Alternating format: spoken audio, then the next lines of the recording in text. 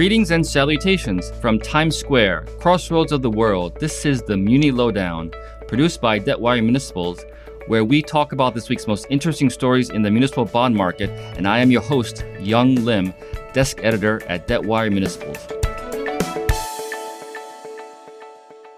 Good morning, everybody. Today is Tuesday, September 22nd, 2020. And I'd like to welcome all of you to the Muni Lowdown, the weekly podcast produced by Debtwire Municipals. And we're sort of foregoing our traditional reporters talking about events and stories in the Muni market. We have our excellent and exclusive Muni research team. We've got here Greg Clark, head of municipal research, and Anthia Ma, our analyst. Welcome, everybody. Thank you. John. All right. So both Greg and Anthia of the research group debuted a new series of publications last week on, without giving too much away, basically, in a way, infographics. But Anthia, please tell us more all about it. Sure. So this idea originated as some of our subscribers mentioned to us that they were especially interested in the various market sector, and also they want to receive more economic data.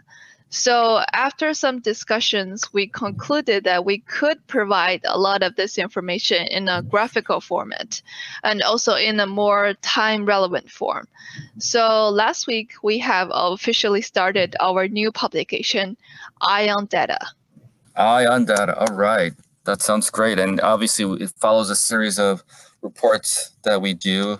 Besides Eye on Data, we have Eye on Puerto Rico, Eye on Muni. So sounds great. So tell us more about the philosophy of Eye on Data.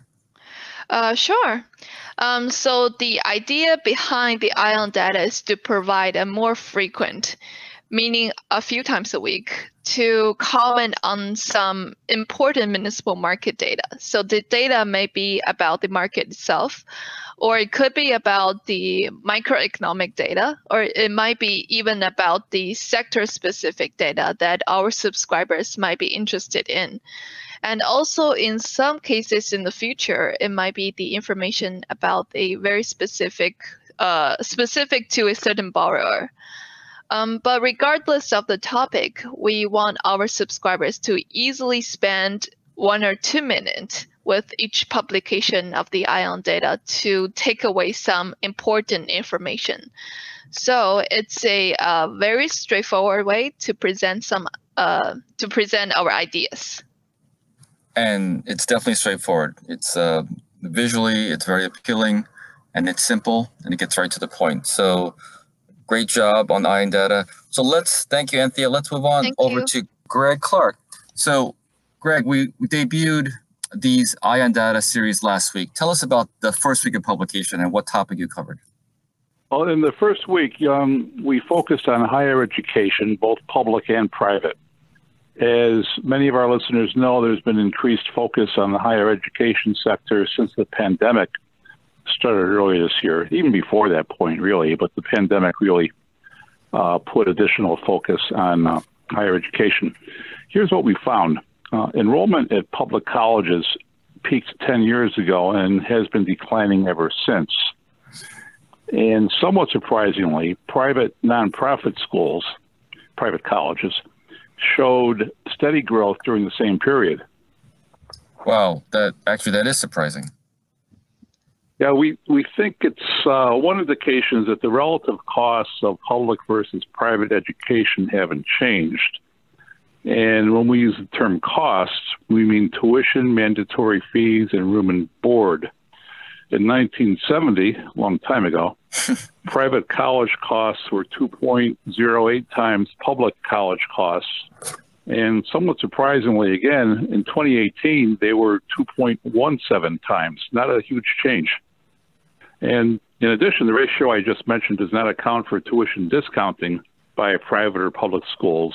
And it's a pretty safe bet that tuition discounting is more common at private schools. So in the school year ended in 2018, 83% of students benefited from tuition discounting, 83% of enrolled students, compared to 70% in 2000. So in 18 years, that tuition discounting became more prevalent. So that's another reason for what I mentioned a minute ago was the steady enrollment growth of private schools. Right. And let me ask you a question. What about student loans? Like, there's been a lot of growth there as well, right? Yeah, that's true. But a decreasing percentage of students has been willing or able to borrow to go to school. Similarly, I guess logically, we found that the outstanding volume of student loans has decreased. Regardless of all this, the outstanding volume of student loans increased from $260 billion in early 2004 to $1.5 trillion more recently, much more recently, I think at the end of 2018. That's a six-fold increase. And the exact reasons for that, I'm not sure. Perhaps student loans became more widely available. I'm not sure. Finally, we found that delinquencies on student loans have plummeted this year, but that's because a combination of legislation and executive orders. The legislation was the CARES Act, enacted earlier this year, and subsequent executive orders have suspended student loan payments through the end of this year. So after the first of the year, unless there is continued forbearance on the part of the government, you'll see that ratio increase again. Yeah, and that's something that I can relate to. My son graduated last year from school. So like you said, they've been suspended until end of this year. So we'll see. But very fascinating stuff. Again, congratulations to you and Anthia for coming up with these great eye on data charts. And we look forward to more of them in the future. Thank you. Thanks, Yong. All right. So that's our show for today. Let's thank again Greg Clark, Head of Municipal Research, and Anthia Ma, our analyst. And also thank you to Christian Ayala, our producer, for making us sound good. But again, most of all, thank you to you, our listeners, who tune in week after week to the Muni Lowdown, the latest on distressed muni credits. Take care, everybody. Bye. Thanks for listening to the Muni Lowdown with me, your host, Yong Lim. If you want to know more, subscribe to Debtwire.com and follow us on social media. Please leave comments, rate, like, and share. Join us next week when we talk about the latest in the municipal bond market.